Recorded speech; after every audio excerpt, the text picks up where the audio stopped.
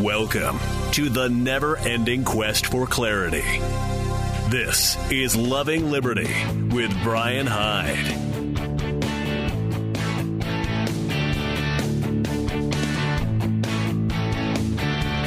Hey, welcome to Loving Liberty. So glad you could join me.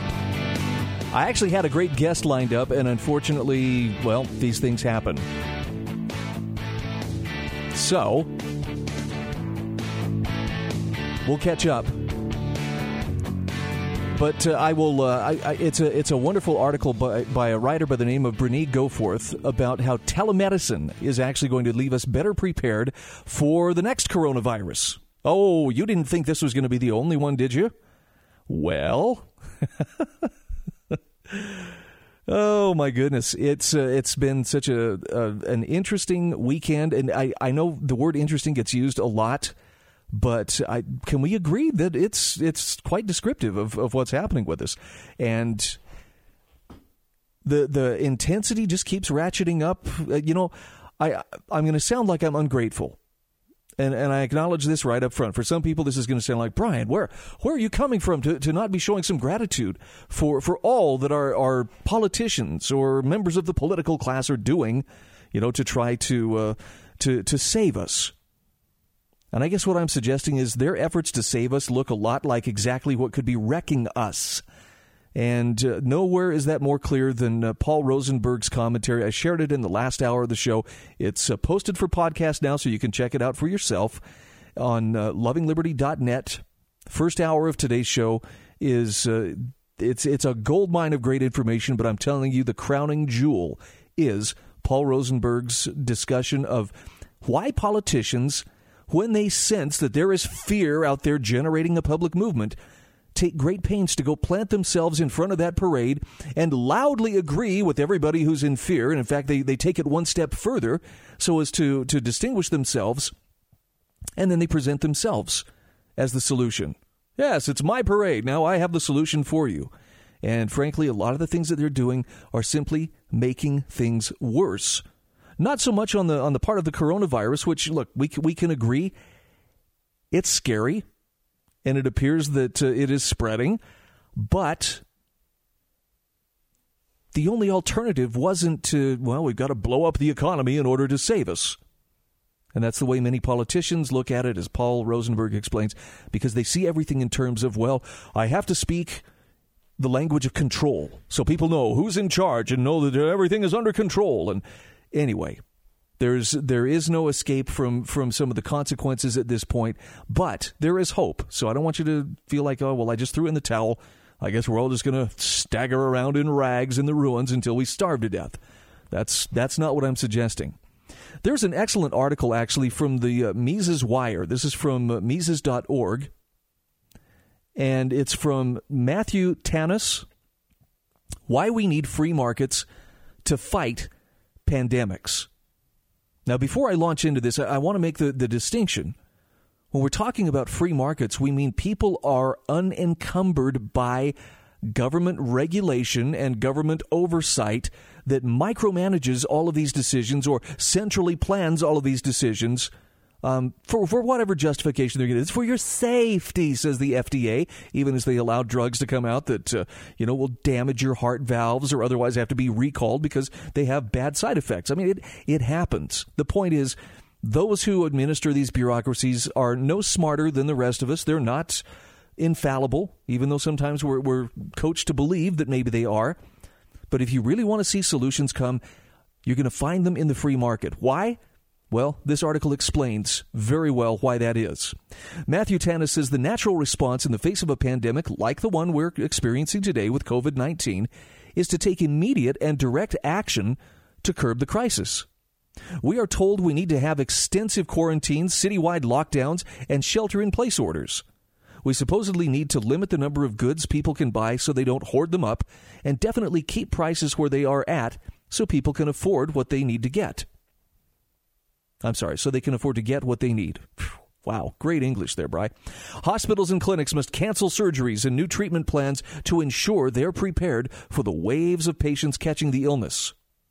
Restaurants need to switch to takeout models. Stores need to switch to online only, close their retail establishments, and prioritize important shipments.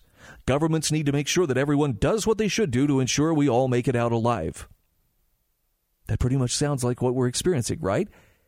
But Matthew Tanner says, what if I told you that none of the above was true?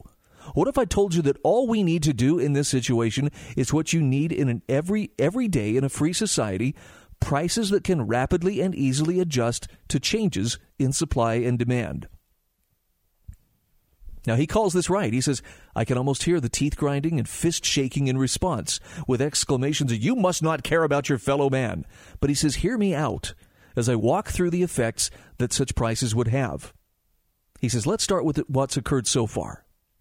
People have flooded grocery stores to stock up on everything from canned goods to toilet paper, emptying the shelves in the process. Hospitals and clinics have, in line with CDC guidance, this phrase is ubiquitous, canceled various appointments and planned treatments or surgeries. Amazon has limited third-party shipments to its warehouses to high-demand items. Increased remote work has crashed remote coordination services. Governments everywhere have engaged in various levels of forced quarantining and shut down numerous businesses or ordinary ways of doing business. Now, none of these effects or approaches of mitigation and avoidance are a problem per se. Much of this would be naturally done in response to a pandemic, and the effects on demand would be similar. But what can be said is that such measures are taken crudely and mostly blindly in the absence of free prices. The empty shelves would not be so prevalent were prices allowed to rise in contradiction of governmental laws against price gouging. Such a result would lead to natural rationing by consumers and would incentivize the ramp-up of production of goods that are in high demand. At current prices, it is true that some companies could potentially bear a short-term loss to increase production as a charitable endeavor. However, marginal producers, and even non-marginal ones as the crisis continues, will only be able to ramp up production, even temporarily, if the prices rise. That's because a rise in prices informs producers of shifts in relative demand. That hypothetically the price of milk does not rise as much as the price of eggs or canned beans is a vitally important piece of information that cannot be conveyed through empty shelves alone. Rising prices would induce makers of the latter goods to expand production much more than the producers of the former, and they would also encourage new entrants to prioritize accordingly. We can observe the same mechanism at work in price drops which are normally allowed to happen. The decreased demand for certain goods, such as tickets to events, flights, or crowded dine-in restaurants, signals these industries to find alternatives. These may include restaurants shifting to a takeout model, closing their main dining areas for the duration of the crisis, as has occurred in some places, or turning those dining areas into temporary warehouses for needed items, although this option seems foreclosed due to frozen prices disincentivizing the additional production that would make this helpful. Now, Matthew Tanis also points out that firms can also temporarily shutter their doors and send their workers into the labor force as potential temporary employees in areas that need them to produce vital necessities. Instead, the government approach has been to propose bailouts and universal income checks, while in some cases mandating the clear waste of resources. Price changes, he points out, also differ by location, which naturally encourages the market to focus on the hardest-hit areas. A pandemic is not going to hit the entire country all at once, and although it may seem obvious, particularly at first, which areas are the worst off, the information that prices convey is vital to determining what the actual needs are. So it may be that Seattle and New York City are the worst hit right now, but that alone does not tell you that Seattle is really needing ventilators while New York is short on nurses. Allowing prices to work in healthcare is of the most vital necessity. Rather than the crude strategy of canceling care not considered urgent while stockpiling resources in preparation for the worst, Matthew Tanis says it's better to allow resources to be directed to where they are most needed via the price mechanism. Regulations restricting the supply of care, including the construction of new facilities, the licensing of existing ones, and the number of people allowed to be licensed should be suspended or better repealed. High prices for care, particularly for specialized laborers such as doctors and nurses, would invite the sector to expand its capacity by accepting med school trainees or professionals with lapsed licenses as temporary employees. High prices for emergency coronavirus care, particularly if permitted to be higher in the worst-off regions, would induce medical professionals to temporarily switch specialization and move to areas where they can do the most good. People taken in from shuttered businesses might be able to provide basic care and monitoring with minimal training, allowing those with more specialized training to prioritize the care that needs it most. Now, there's more to this article. We'll come back to it in just a few moments again. This is Matthew Tanis, a software developer and contributor to the blog Disenthrallment. But he's making a powerful case for why the free market is the better way to fight a pandemic. And we'll come back just the other side of these messages. This is Loving Liberty.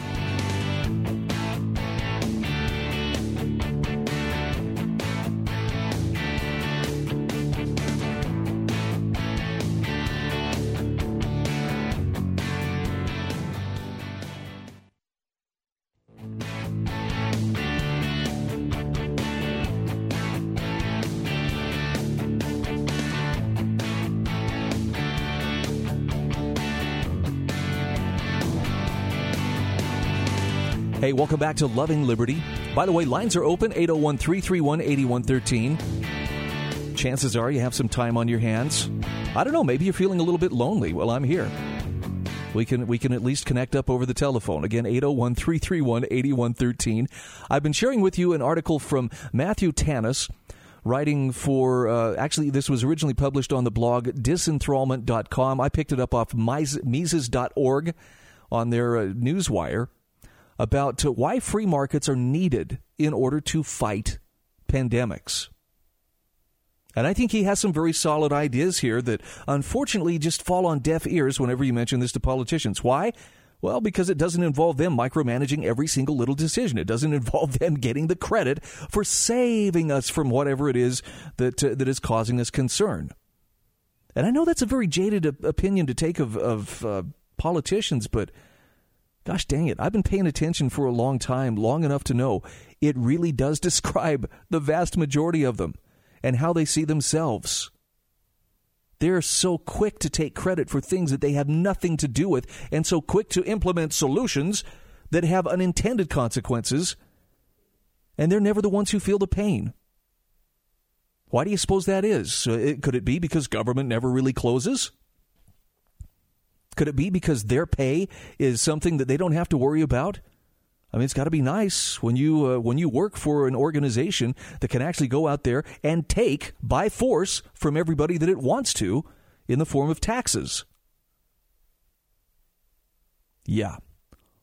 All of the adulation, all of the the accolades when something goes right, none of the accountability, none of the responsibility when things don't go as they've intended. Back to why the free market is the better way to fight things like a pandemic. Matthew Tanis says insurance companies facing these high emergency costs would be heavily incentivized to come up with additional ways to mitigate the risk of spreading the illness. So this would mean things like tests that people could take at home and drop off at collection points, for instance. That would allow for testing to be done without queues of potentially sick people that will almost certainly be sick when they get done. Even payments and possibly delivery of necessities to at-risk patients to incentivize a self-quarantine would be possible. And most importantly, there are likely very many other possibilities, he says, that he as a single person has not and might not even be able to come up with. This kind of innovation and adaptation can only be optimally handled by entrepreneurs responding to changing prices, not central planners, no matter how intelligent, knowledgeable, or well-intentioned. He says the free market price system allows for the rapid and intensive reallocation of resources that is necessary in a crisis scenario like a pandemic. What needs to be done in such a crisis is not to attempt to steer the market to ensure that it provides what is needed. This approach is almost always guaranteed to make the situation worse than it has to be. But to let it be free to do what it always does, and that is match the goals of entrepreneurial producers with the needs of the populace. Bingo. That's it in a nutshell.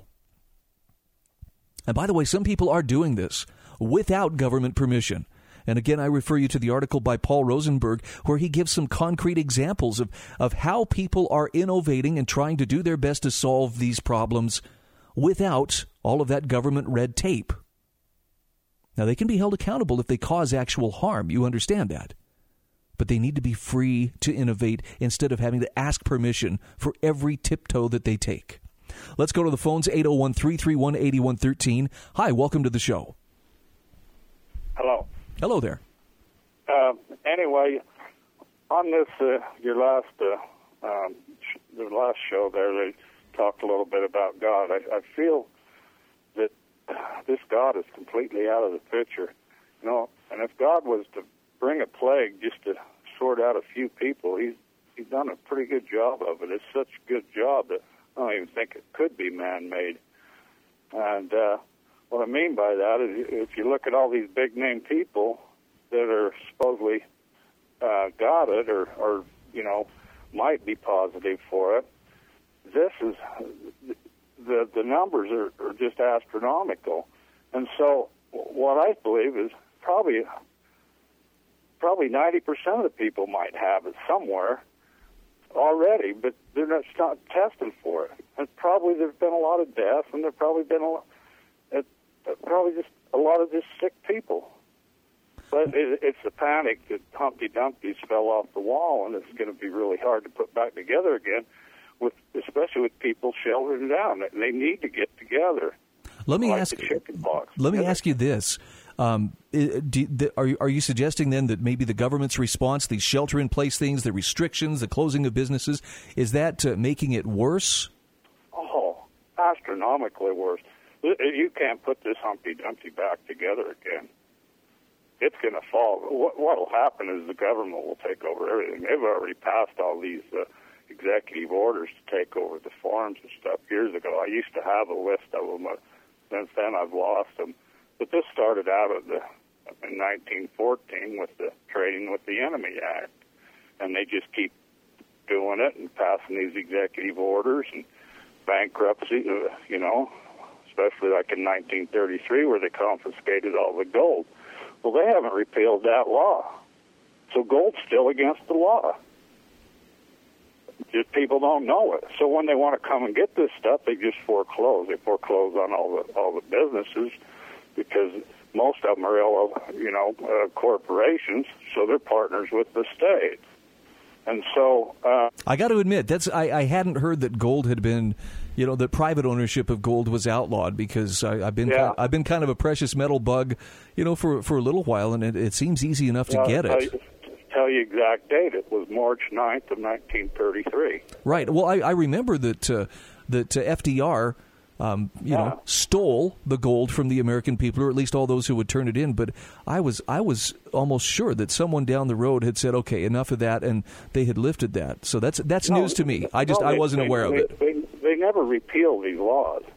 They just sit dormant, and that way they can just pick out the laws they want to use later on. And habeas corpus has been suspended for a long time, since 1966 when they made the Post-Conviction Remedy Act. See, they've got this ploy there where when you get arrested or something, they want you to believe that your only time where you have the legal rights to habeas corpus is after you're convicted. And then it's a different whole system. Let me ask you this, though. If that is the case, why then would the Department of Justice be asking Congress to give it permission to suspend parts of the Constitution, like habeas corpus, during this coronavirus outbreak, if it was already a fait accompli? well, because they don't really want to tell anybody it's already suspended, you know, let the cat out of the bag, so to speak. But to tell you how it's been suspended is all these people that was arrested on terrorism charges. They still haven't been tried. I read all these cases. The habeas corpus has been suspended a long time. I can tell you all three of the habeas corpus numbers. In fact, I just called the U.S. District Court, and I have an original habeas corpus that they just filed under the 2241. Well, the other ones under Title 28, there's 2241, which is kind of the original habeas corpus. I'm not familiar with any of these, but go ahead. Yeah. But then there's 2254, and that's a state custody remedy. And then there's a 2255, which is actually called a motion. That's when you've been convicted in a U.S. court. Well, I'm going to stop you here because we're up against the break. I appreciate you doing your part to help keep us informed. I agree with you in part that, look, since the passage of the Patriot Act, the Defense Authorization Act, the National Defense Authorization Act, as long as you're declared to be, part of a terrorist organization, you are presumed to have no rights. In other words, no due process is afforded.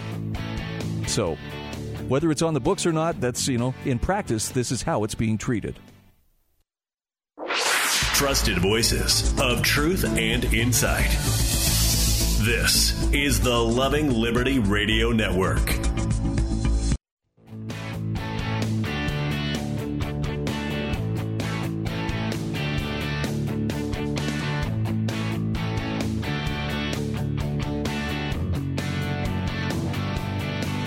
Hey, welcome back to Loving Liberty. I am so pleased to welcome my guest, Brene Goforth. I'll tell you, you and I were having some trouble with Skype, so I was worried this wasn't going to happen. But Brene, you made it happen. You're a can-do kind of person. Yeah, we figured it out. Thank you for having me. Hey, I read your article, and I know that you have probably been sought out to comment on this article. Telemedicine will make us better prepared for the next coronavirus. And I have to say, with all the weird stuff that's going on and all the giant steps backward that we've been taking, there are some pretty neat things happening due to technology. Set the stage for us as to, first of all, we'll talk a little bit about telemedicine, what it is for the sake of those who don't know, and then let's apply it to crises like the one that we find ourselves in right now. Yeah, absolutely. So telemedicine has been around for a long time, but less than 1% of Americans actually utilize the service. So what is going on right now to make the service more accessible to people is that we're rolling back some government restrictions. So there are restrictions being rolled back on Medicaid and Medicare reimbursements to make more telemedicine eligible for those, as well as during the state of emergency that we're in right now, we're seeing some of the in-state licensure requirements being waived in states like North Carolina, South Carolina, things like that. They're waiving the regulations that require you to have a North Carolina or South Carolina license to be able to actually practice telemedicine in their state. So those are some of the things that kind of keep telemedicine from expanding, is having to limit themselves with the physicians who can practice it. And those are some of the things that we're seeing rolled back to expand telemedicine in America right now. So what's the advantage of telemedicine? I mean, a lot of people are learning the experience and the advantage of being able to work from home right now, telecommuting, to their job. But telemedicine, what advantages does it bring to the table? Absolutely. So there are lots of advantages to telemedicine. One of them, of course, being cost. The last telemedicine appointment that I personally had was $45, but also Doctors on Demand for uninsured people provides a $75 flat rate for telemedicine appointments, which is one thing that you don't get in traditional in-person healthcare. You typically don't get the price before you get the service, which you do in telemedicine, which is very nice. On top of that, there's lower waiting periods, typically less than 15 minutes, whereas an ER, it can take you 2 hours to get out of there. So it's much quicker. But currently in this pandemic that we have right now, a lot of people have fear to go to the hospital because they're afraid that they might have something contagious and give it to something else or contract potentially COVID-19 there. So one of the great things about telemedicine is that you don't have to enter a hospital. You can call a doctor, get a prescription, go to the drive-thru of your pharmacy, and have to interact with nearly nobody so that you don't give anybody what you have and maybe you don't contract what others have. Yeah, you nailed it. I mean, an emergency room is a great place to be when you're having an emergency, but right now it's the last place I'd want to be because I would assume most people there are there because they either are sick or they believe they're sick. And I'm trying to keep my distance. Yeah, 6 feet. and you don't get that in a lot of emergency rooms. So why would it take a state of emergency for regulators to roll back some of these regulations and expand accessibility to telemedicine? Well, that's a great question, and a very frustrating one. So a lot of people have been advocating for rolling back of these kinds of regulations for a long time, but the reality is, in a emergency situation like this one, people are willing to acknowledge that they do restrict the supply of medicine and of healthcare professionals to people who need to see a doctor or a nurse practitioner or a pharmacist or whoever else it may be. So it's only in these cases of really strong demand that it really stresses our healthcare system and lets us just see how much we have restricted the supply. So, legislators are quick to go and open that supply during states of emergency, but they aren't so quick to do it when they're not faced with this right in front of them, that people are looking for physicians, and it's just too difficult to get to one when everybody wants to see one right now. I'm hopeful that the rolling back of some of these regulations might convince some of the right people that, hey, maybe we didn't need these to be quite so tight in the first place. You mentioned in your article the Interstate Medical Licensure Compact. Tell us about that, and what does this hope to accomplish?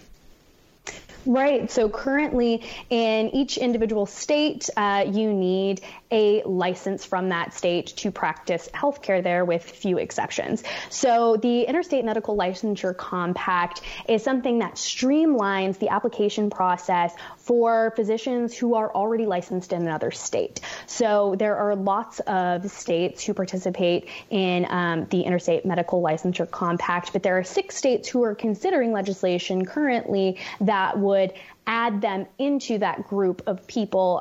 Those are places like New York, Rhode Island, South Carolina, and Florida. And hopefully this will be able to bring out support for those, to show that it can be really difficult for doctors from other states to be able to practice in, Utah, in North Carolina, something like that, if they don't have a license there. And these are highly qualified people who we're just kind of artificially restricting from residents of certain states.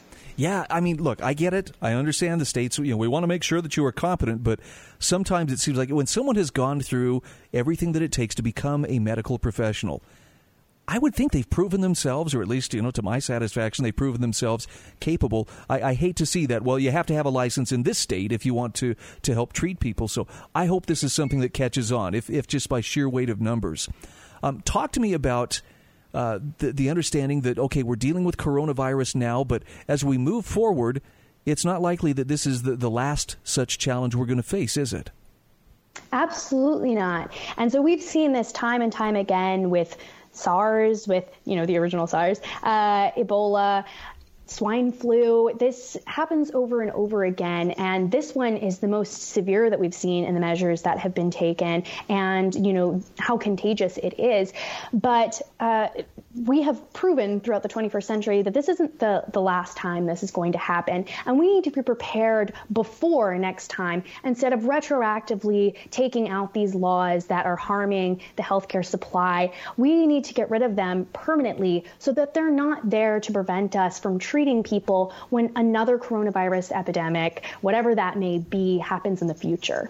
So I guess the silver lining, if there is one, in the current coronavirus scare, is that a lot of people, because this seems to, I think we're all being impacted in some way, but this would bring to a lot of people's attention some of those artificial barriers that questionably maybe shouldn't even be there in the first place. Absolutely. And hopefully we saw in Florida them expand scope of practice for people down there. And that's permanent. So hopefully this, if anything comes out of it, is a reevaluation of the way that we restrict the healthcare supply in the United States, and how we can remove some of these barriers to entry and barriers to moving from state to state, so that we can bring healthcare providers where they need to be rather than where they are currently. Okay, again, we're talking with Bernie Goforth. She is a contributor to Young Voices and also a policy analyst at a state-based think tank in Raleigh, North Carolina. I'm going to link to your article when I post this for podcast, and I'll shoot you a link as well so you can share it, Bernie. I want to ask you in the moments before I have to let you go here, how are things where you are? What's the mood? Are you feeling encouraged? Are people staying home? What are you seeing? Right.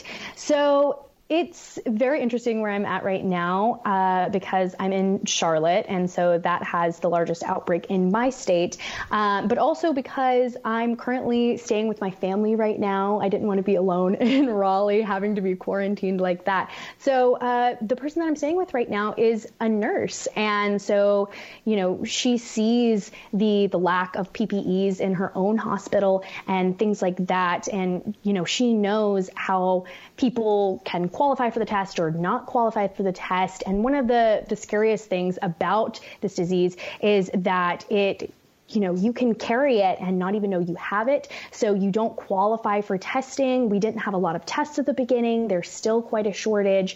And so it's really difficult to prevent. And I think that's, rightfully making a lot of people a little bit anxious. But hopefully we're getting to the point where our curve is going to flatten out and life can go back to normal, at least in a few months.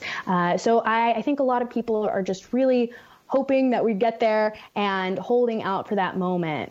Thank you so much for shedding some light on this. I'm asking this of every person I talk to from wherever they are. Hey, how are things in your neck of the woods?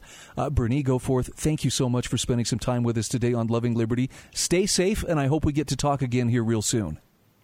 Absolutely. Thank you for having me. All right, we're going to take a break. We'll be back after these messages.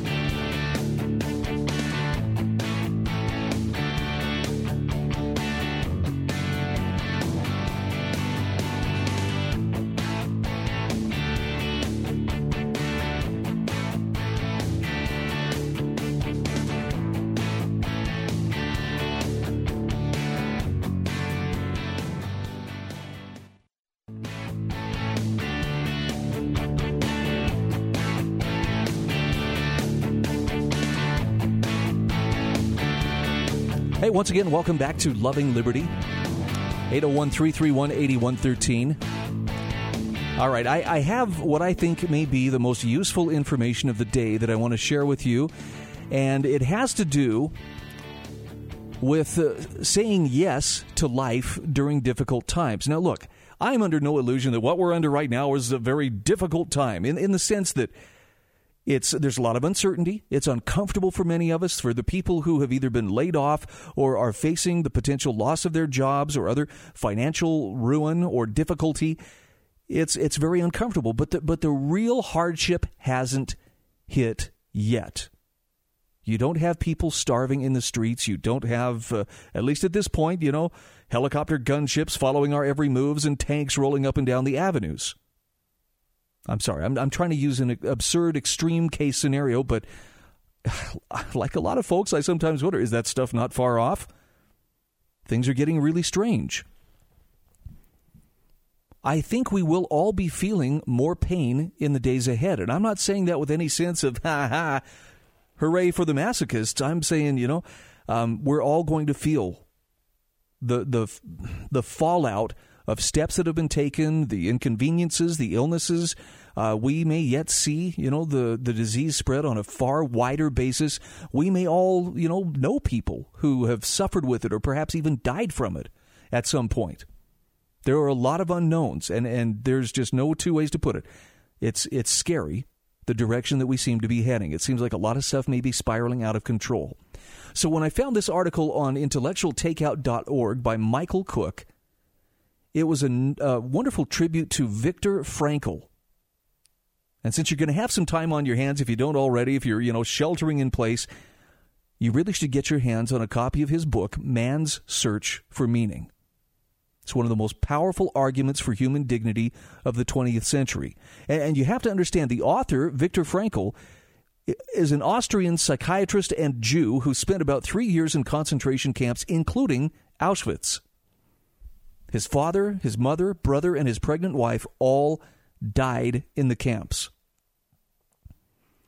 But as the article points out, Frankl was astonishingly productive, and soon after he was released in April of 1945, he was back at work.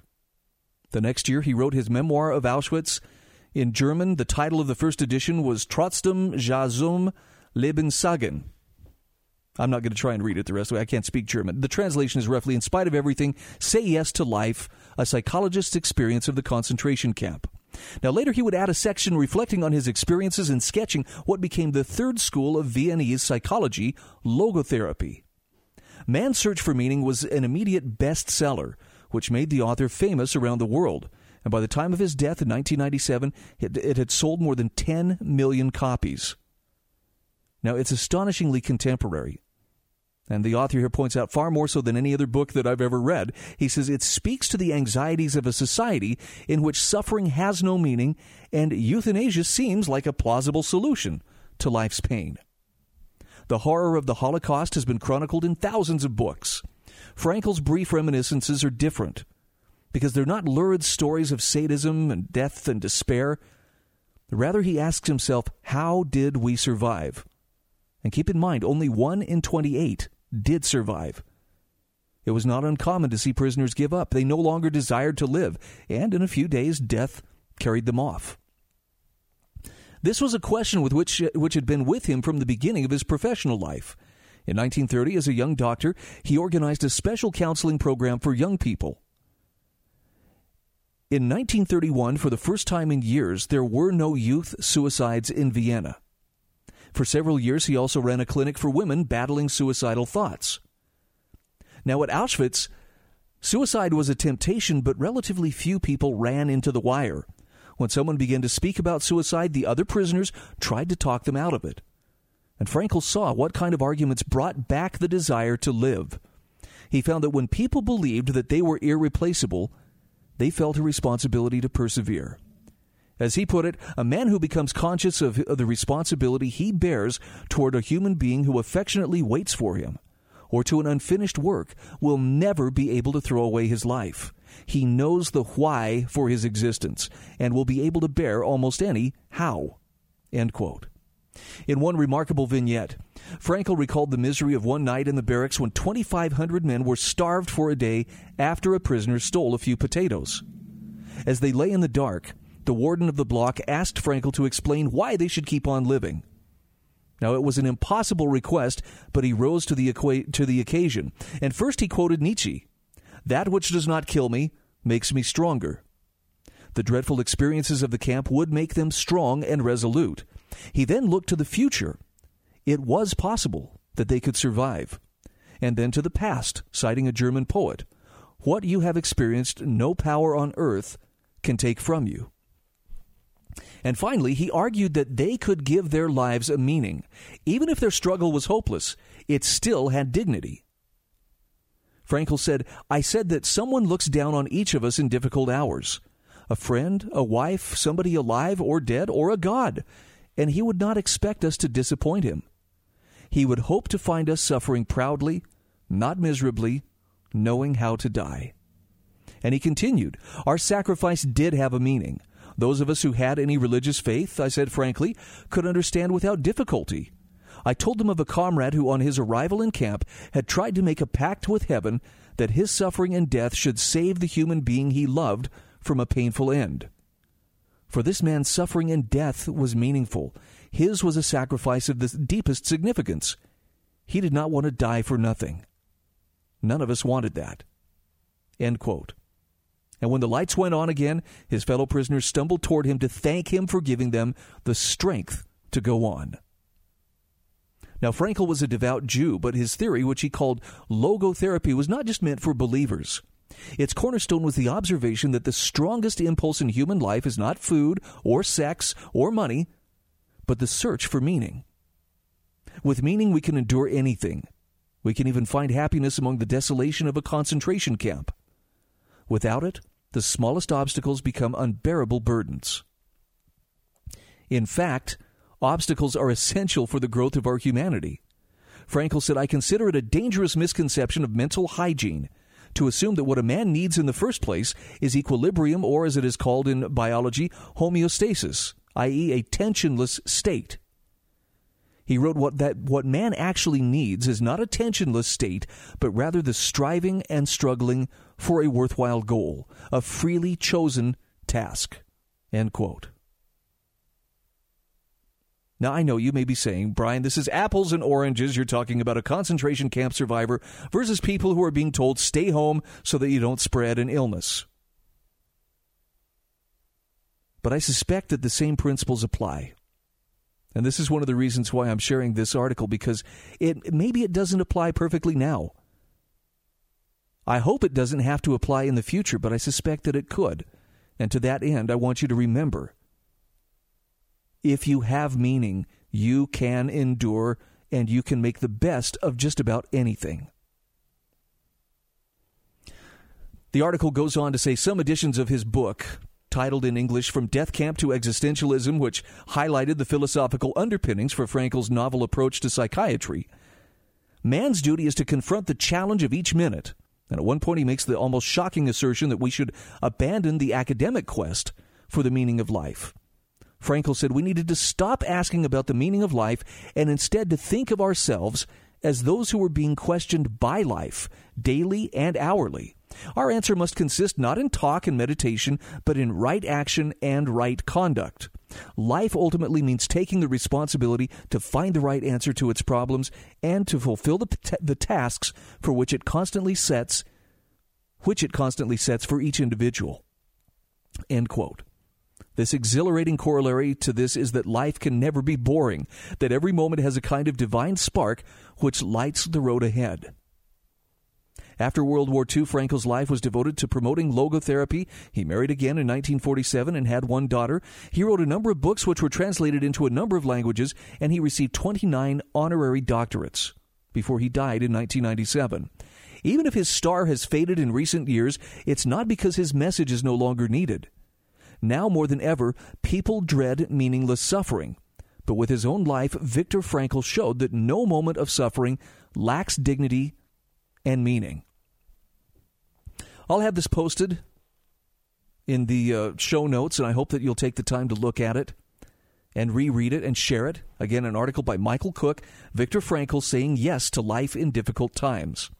Talked with a good friend over the weekend, and I got to tell you, man, the talk did not leave me feeling like I had just encountered a ray of sunshine. He was very concerned, and perhaps rightly so, for what he sees unfolding around us. And I could feel my sense of alarm starting to kind of rise, like, maybe I've been in denial about this. But the thing that brought me back and that put my feet back underneath me was to remember, I have a purpose. And whether you believe it or not, you have a purpose as well.